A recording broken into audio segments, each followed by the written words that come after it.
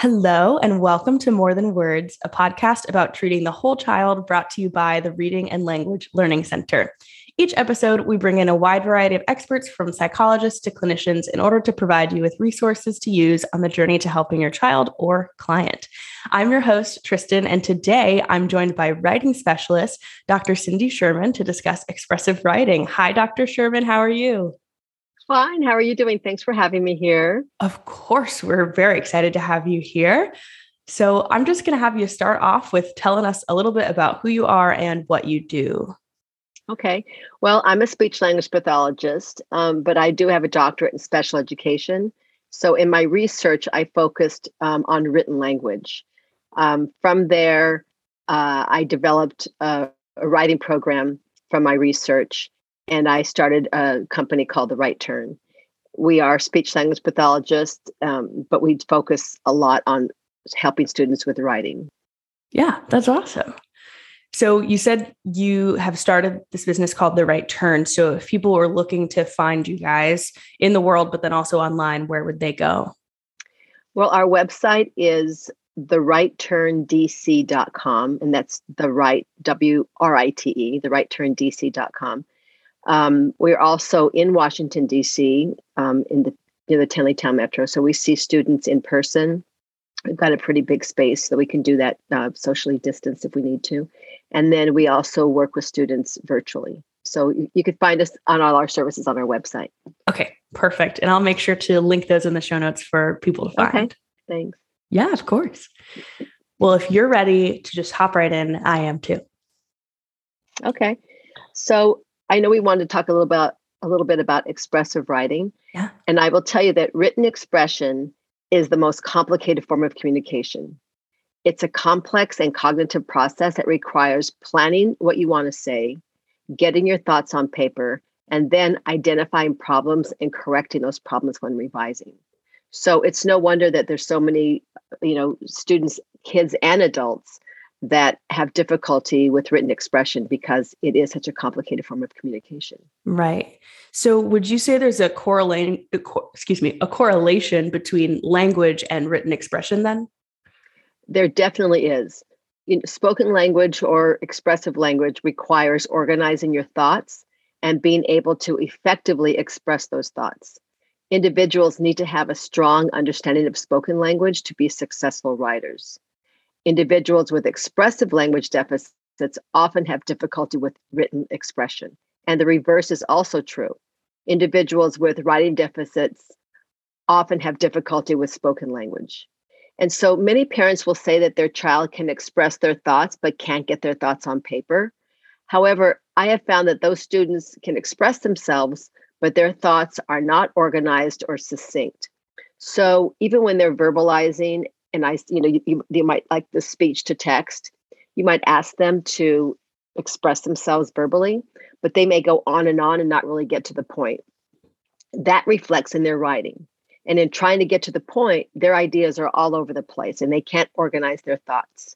That can become extremely overwhelming and impacts their ability to get any thought down at all. Then there are the students who have difficulty with language formulation. So they just don't know how to formulate a complete sentence. And they don't know how to express an idea. And this too reflects in their writing.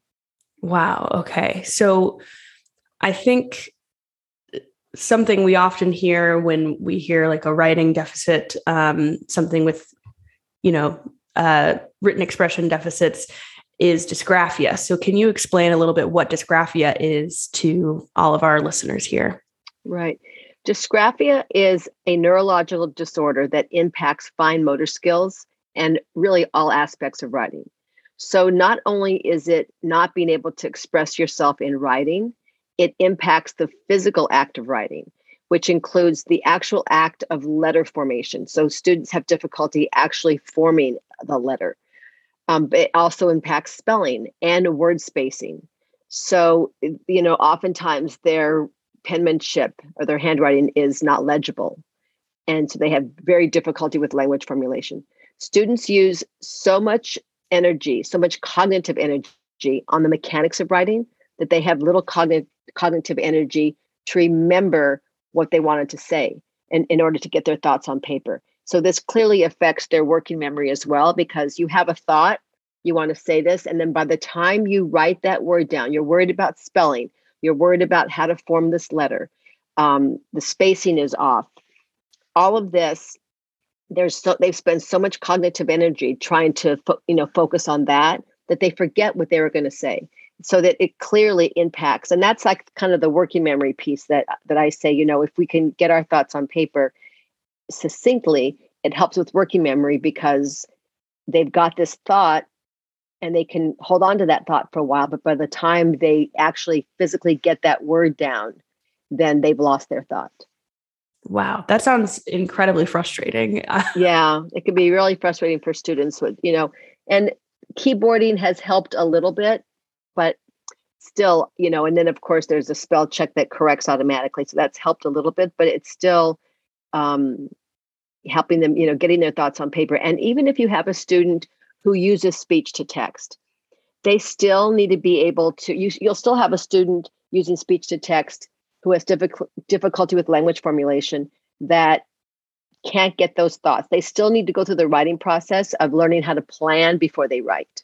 Right. So even if they're doing speech to text, they need to have a structure before they even get that thought down. Yeah. Yeah.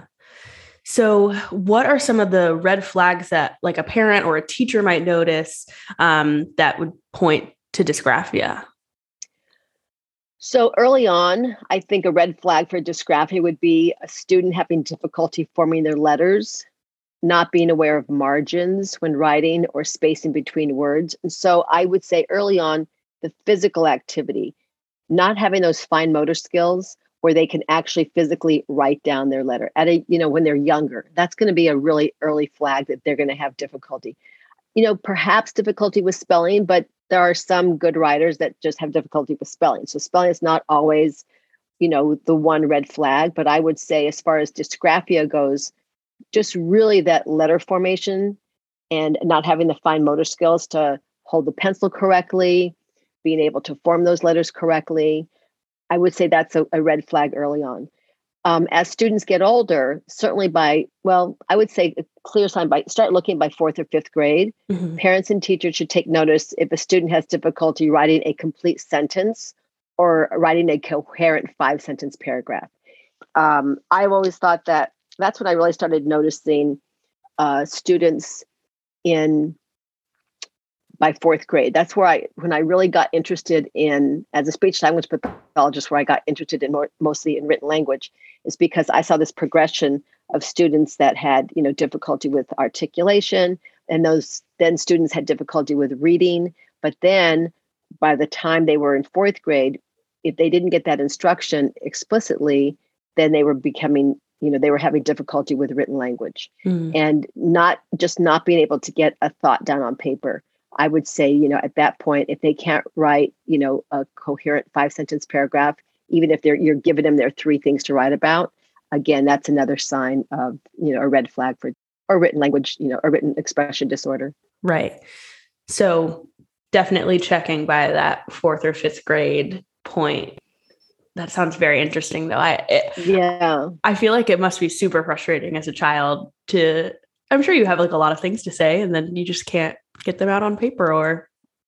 Right. And, I think now when I first started my research and when I first started working with students, 4th grade was the grade that you kind of noticed. I mean, it's like certain things manifest themselves at certain grades when their expectations are there.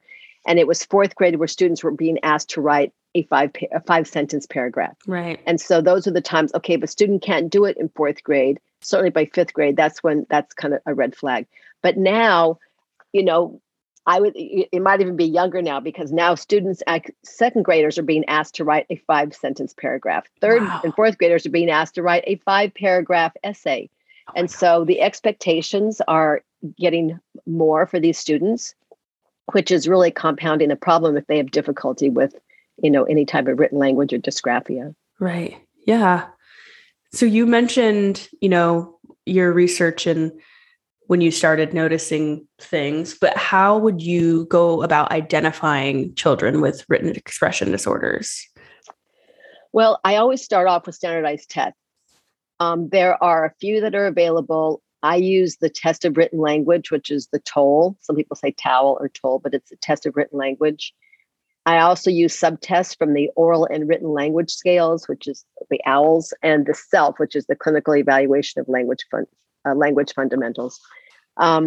I use those assessments to get a standard measure in order to actually identify a written expression disorder. So without standard measures, you really need a battery of standard measures to diagnose a disorder. But these assessments rarely give you the complete picture of a student's writing. The TOEL, for example, only assesses story writing. And for older students, they can do fairly well with that. Right. Because if they're given a picture and they're asked to write a story about what's happening in that picture, and they can usually do pretty well. Well, at least they'll score in the average range. Right. So they're not going to be diagnosed with a disorder. Then there's a subtest of the OWLS and the SELF. They don't really provide enough information because they're only, for both of them, students are asked to finish a sentence or write only one sentence down. So it really doesn't give you a clear idea of the whole picture of writing. Right. And because written language also includes revising, there's never any assessments on how a student can revise and make any changes. Right. So I always start by giving student an essay prompt. I always give them, I usually give them the TOEL, and then I'll give them an essay prompt that's where you can really see written language deficits. Yeah. And then I might use a rubric to score the essays, but you can't use that as standard measure. However, to me, that's the best way. That's how to get the most information. But as far as diagnosing with a written expression disorder, you need a standardized test. Okay. So I would use that. So you really can't say, well, they wrote a really bad essay, and so I'm going to diagnose them with a written language disorder. Right. You need a standard measure. And so with that, I would use the TOEL, SELF, and the OWLS. Okay. So it sounds like you get a very good comprehensive view of kind of what's going on at that point. Yeah, you get a pretty good idea. Yeah. Especially for younger students. For older students, it might be a little bit more difficult, but I think you could, for younger students, you could probably that's probably a good way to identify them. Yeah. So once you've finally identified them, how do you know where to start with the writing therapy? So like I mentioned, I always start with a story prompt and an essay prompt to get baseline information. And that gives me a pretty good idea of student strengths and weaknesses. But because most of the students I see have difficulty with writing, they already have their weaknesses. So typically I always start by helping them, giving them strategies to brainstorm their ideas, getting their thoughts on paper and writing a more detailed sentence. And so the beginning of our program, we give them these fundamental skills. And then as we introduce strategies for story and essay writing, we incorporate those fundamental skills. So that's where I always start. I find that students, most of them have difficulty brainstorming their ideas. Once they have an idea down, most of them can pretty much write some form of sentence. Right. So I just feel like the brainstorming piece is always really important. And so I always start with that. I then teach them how to categorize those ideas so that they can create, and it's too much to go into at this point, but if students can write down a bunch of ideas and categorize those ideas, then that category, you label that category and that becomes your topic sentence. And then your paragraph is ready to go. Wow. So that's where I really start with it. That's why brainstorming is so important to teach students. Students just don't know how to brainstorm sometimes. They don't know how to get their ideas on paper. Yeah. I mean, even verbalize their ideas. They don't know how to just shout out anything that comes to your mind. Don't even worry if it sounds ridiculous. Right. Just say whatever you think that comes to your mind, write it down. You don't have to use it, but get in the habit of just free flowing and get these ideas out. There's no bad answer. So that's where we really start with that, getting them to brainstorm their ideas. And very talk about succinctly, just a word or a phrase, nothing, because we want that idea to get on paper and then we can elaborate on that idea. Right. And then when in writing more detailed sentences, then we teach them how to then elaborate on that one sentence and write a better sentence. So again, like I mentioned, we build on these fundamental skills as we get into story and essay writing. And then students will implement the strategies using their own baseline essays and their own baseline stories. And this is a great way for students to actually witness and experience how they can become better writers. So Wow. we're taking the story and the essay that they wrote, and then we're using that we incorporate that into our therapy. So they actually can see, oh, I took this 3-sentence paragraph and I was done. That was my great essay. Right. And now I've written this great 5-paragraph essay just by brainstorming my ideas, organizing my ideas, learning how to elaborate on a sentence, and being able to then elaborate on all my ideas. Wow. So that's kind of where we start with that. That's so cool.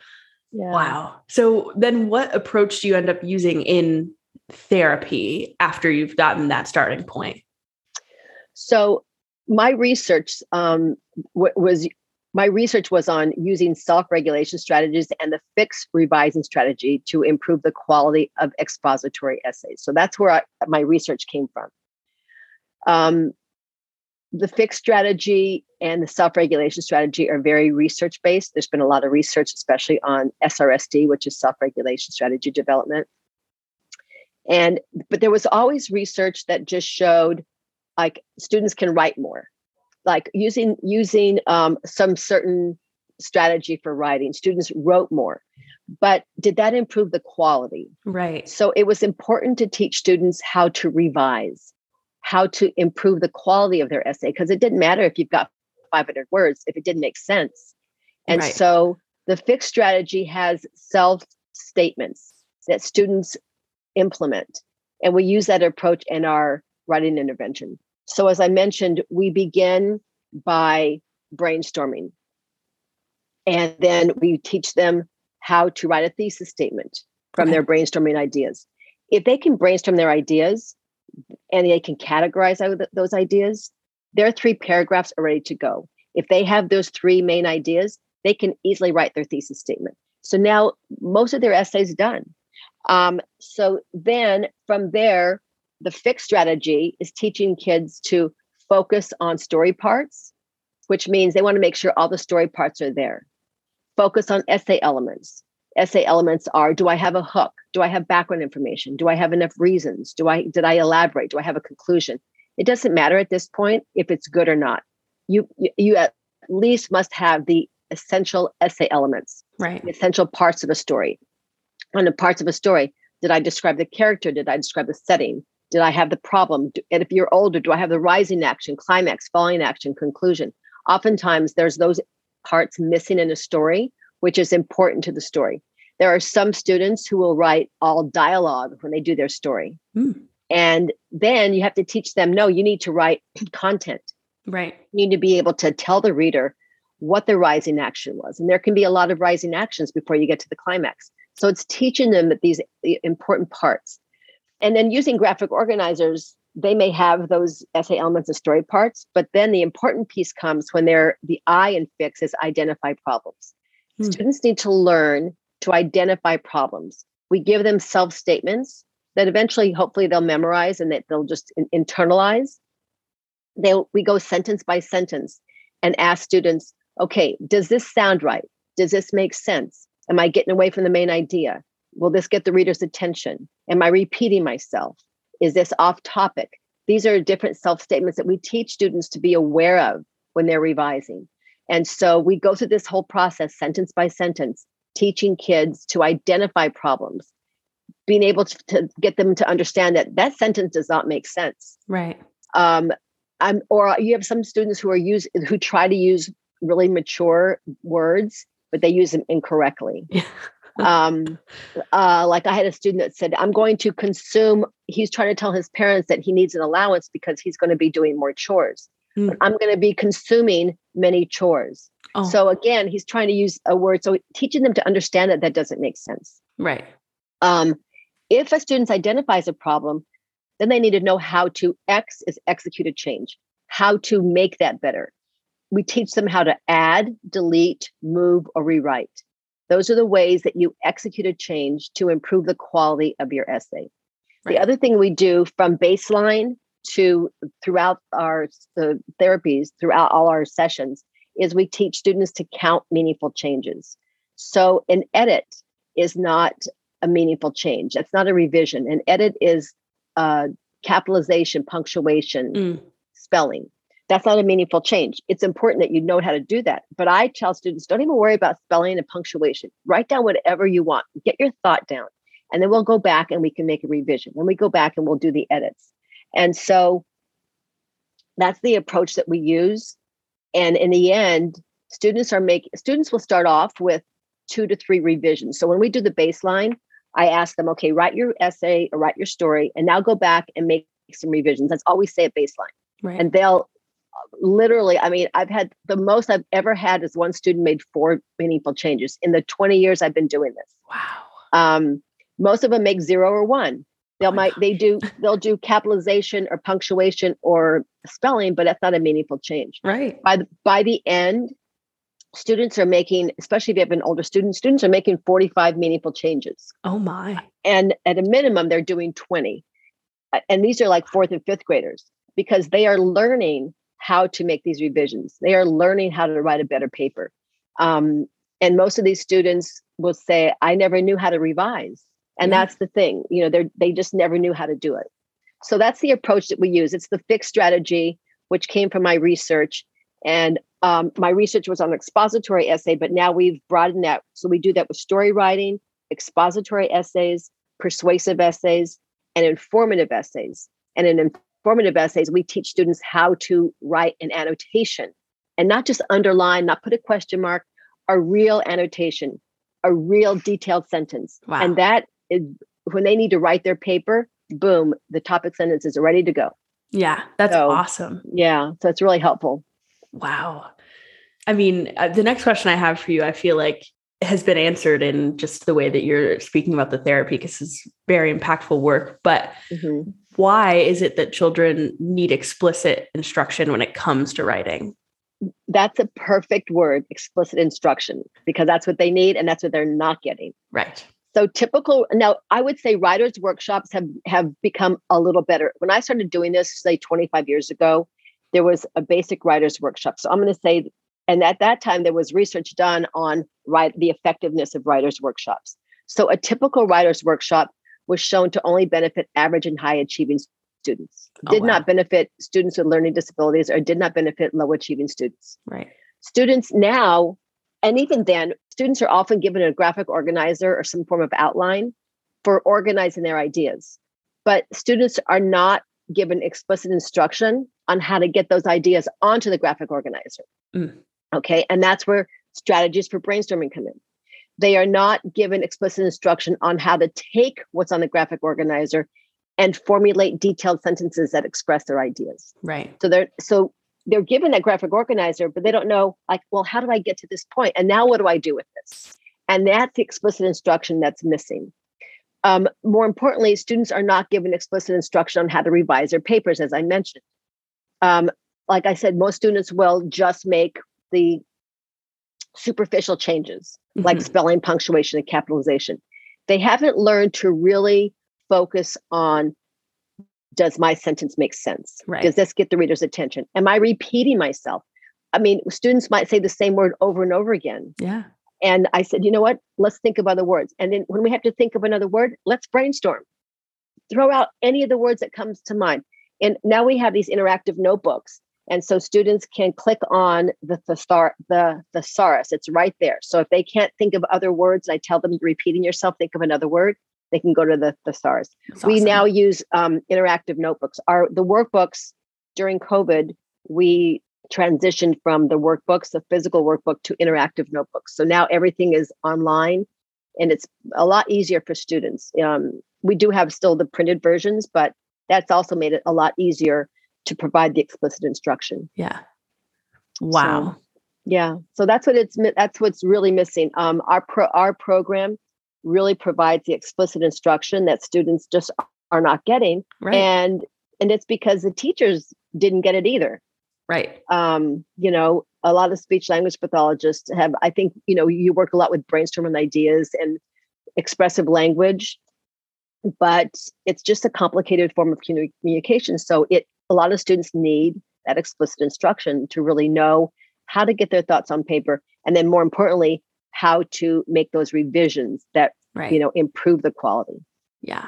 I wish that I had this when I was going through, elementary, middle, and high school. It's so funny. I have parents that tell me that. Parents say, oh my gosh, I need this. I wish I had that. Yeah. Yeah. It's just not, it's unfortunate, but it's just not provided. And there's so much focus now on reading and math. Yeah. And I mean, even when I was doing my research, there was not a lot of research on writing. There was so much research on reading. And then there was not a lot of research there was more on planning for writing. There was not a lot of research on revising. Then there was hardly any research on whole classroom instruction. It was like small, like single subject design where they would work with a couple of students. But because I had been in classrooms and I had seen, here's a classroom of 30 kids, 2 kids have IEPs, but there are only 3 kids who can write. So writing instruction needs high achieving students need to learn how to write. Right. Average achieving, low achieving students with learning disabilities. And so my research collected data on all achievement levels because it showed that our strategies can work with students regardless of their achievement level because students aren't getting that explicit instruction. So they need to learn it at every achievement level. Wow. Oh my gosh. I could ask you so many more questions. Like, how do we get you into all the schools, basically? We're trying now. We our interactive notebooks, we're now offering subscriptions to schools, to speech language pathologists, and so we've our notebooks are now available to anybody that wants to learn our program and do a quick little webinar. That's fantastic. Okay. Yeah. Like I said, I'll make sure to link your website in the show notes. Can they find the interactive notebook on your website? They'll see pictures of it. Yes. And then there's a place for subscriptions and there's a place to buy the notebooks. We also have a grammar and vocabulary notebook that has been extremely popular. Yeah. You don't have to go through a webinar to do it because it doesn't involve the fixed strategy. On the fixed strategy, we really wanted to train teachers how to implement that strategy because there is there is a process to it. Right. And in order to be very effective. But the grammar, and the reason I wrote this grammar and vocabulary notebook is because I would have students, I'd say, don't use a pronoun in your topic sentence. And they would say, what's a pronoun? Right. So I'm like, okay, we need a workbook for that. So I have the workbook covers all parts of speech. And then we have so many kids that don't know how to do run-on sentences and don't know about punctuation. So we have a whole section of that focuses on punctuation, from periods to hyphens and dashes to semicolons, prepositional phrases. And then we've got a whole section of just vocabulary because based on that, because I'm a speech language pathologist, vocabulary is so key to reading comprehension and to writing that we have a whole section on being able to strategies for developing more in-depth knowledge of vocabulary. Yeah. Wow. That is so cool. Thank you. Yeah. So what can parents do at home to help their child other than grab these grammar and vocabulary books? Yeah. That's a tough one because parents may be good writers themselves, but may not know how to teach writing. Right. And I always say, my husband was a great hockey player and my daughters and my son played hockey. And he used to say to them, you need to get lower. And they'd say, well, I am getting lower. No, but you need to get lower. So he's telling them what to do, right, but not telling them how to do it. Right. And then one time he said, well, it's like, pretend like you're sitting on a toilet seat. Oh, okay. There's some explicit instruction. Right. I just told you how to do it. So the thing with parents is that you can be a great writer, but you may not be able to know how to teach writing. And so it's really tough to know. I think what parents can do is they can just kind of be aware and identify, but it's going to be hard for parents if they don't know how to teach writing. It's going to be hard to help. Now, I would say once the student learns a strategy, then they can help, then they know how to support it from there. Right. But when we have a summer writing groups that students take 20 hours of our program, and then every parent is given like a 6-page outline of everything we've done. It's pretty, not even an outline, it's pretty detailed. So I think once parents know the strategies that we're implementing, then they can support it. Yeah. But I think other than being aware of identifying any signs for dysgraphia or written language, I think it's tough for parents to know. And then children usually don't want their parents to help them. Right. So that's the other problem, especially when it comes to writing, because, most students don't like to write, and because it is such a complex form of communication. And so they resist when their parents, do it. And I've had a lot of parents say, I'm a writer, or they're a reporter, mm-hmm. and they know how to write, but they don't know how to teach their kids to be good writers. And so my hockey toilet story is like the best example, because my husband used to say, you got to get lower. And I would tell him, as a speech language pathologist, because I know that they need more explicit instruction, tell them how to get lower. Right. And then he'd say, well, pretend like you're sitting on the toilet seat. Okay, well, there you go. And so that got him into college. That is fantastic and hilarious. Yeah.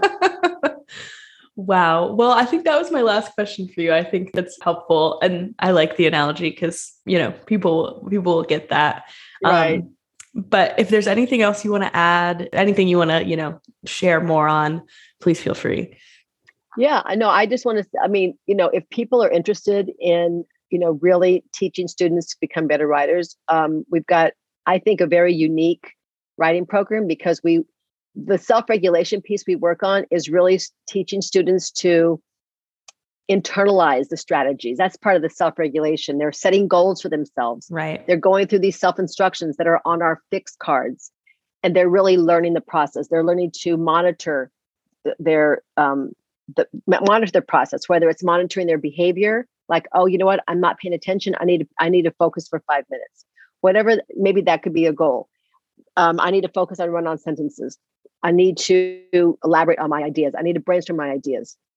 This is a self-regulation that you're teaching students to do. So anyway, that's what I think makes our program unique. Like I mentioned, we're now offering subscriptions to our writing program. So if people are interested, have them go to our website. Yeah. And it's just been a very effective writing tool. There's data on our website to show you the huge differences students have made from our program. Right. So just go to our website and subscribe. Perfect. And like I said, it'll be in the show notes, therightturndc.com. Right. Yep. Awesome. Well, thank you so much for coming and chatting with us. This was so interesting, and I think pretty eye-opening for me, and I think for a lot of people, because you're right. We are not explicitly taught how to write. Right. Well, thanks so much, Tristan. I appreciate the opportunity to talk to you. Of course. Thank you so much to everyone for listening today. Make sure to follow us on your favorite podcasting app, as well as our social media at Reading LL Center, so you know when we release new episodes. We look forward to seeing you soon. Thanks.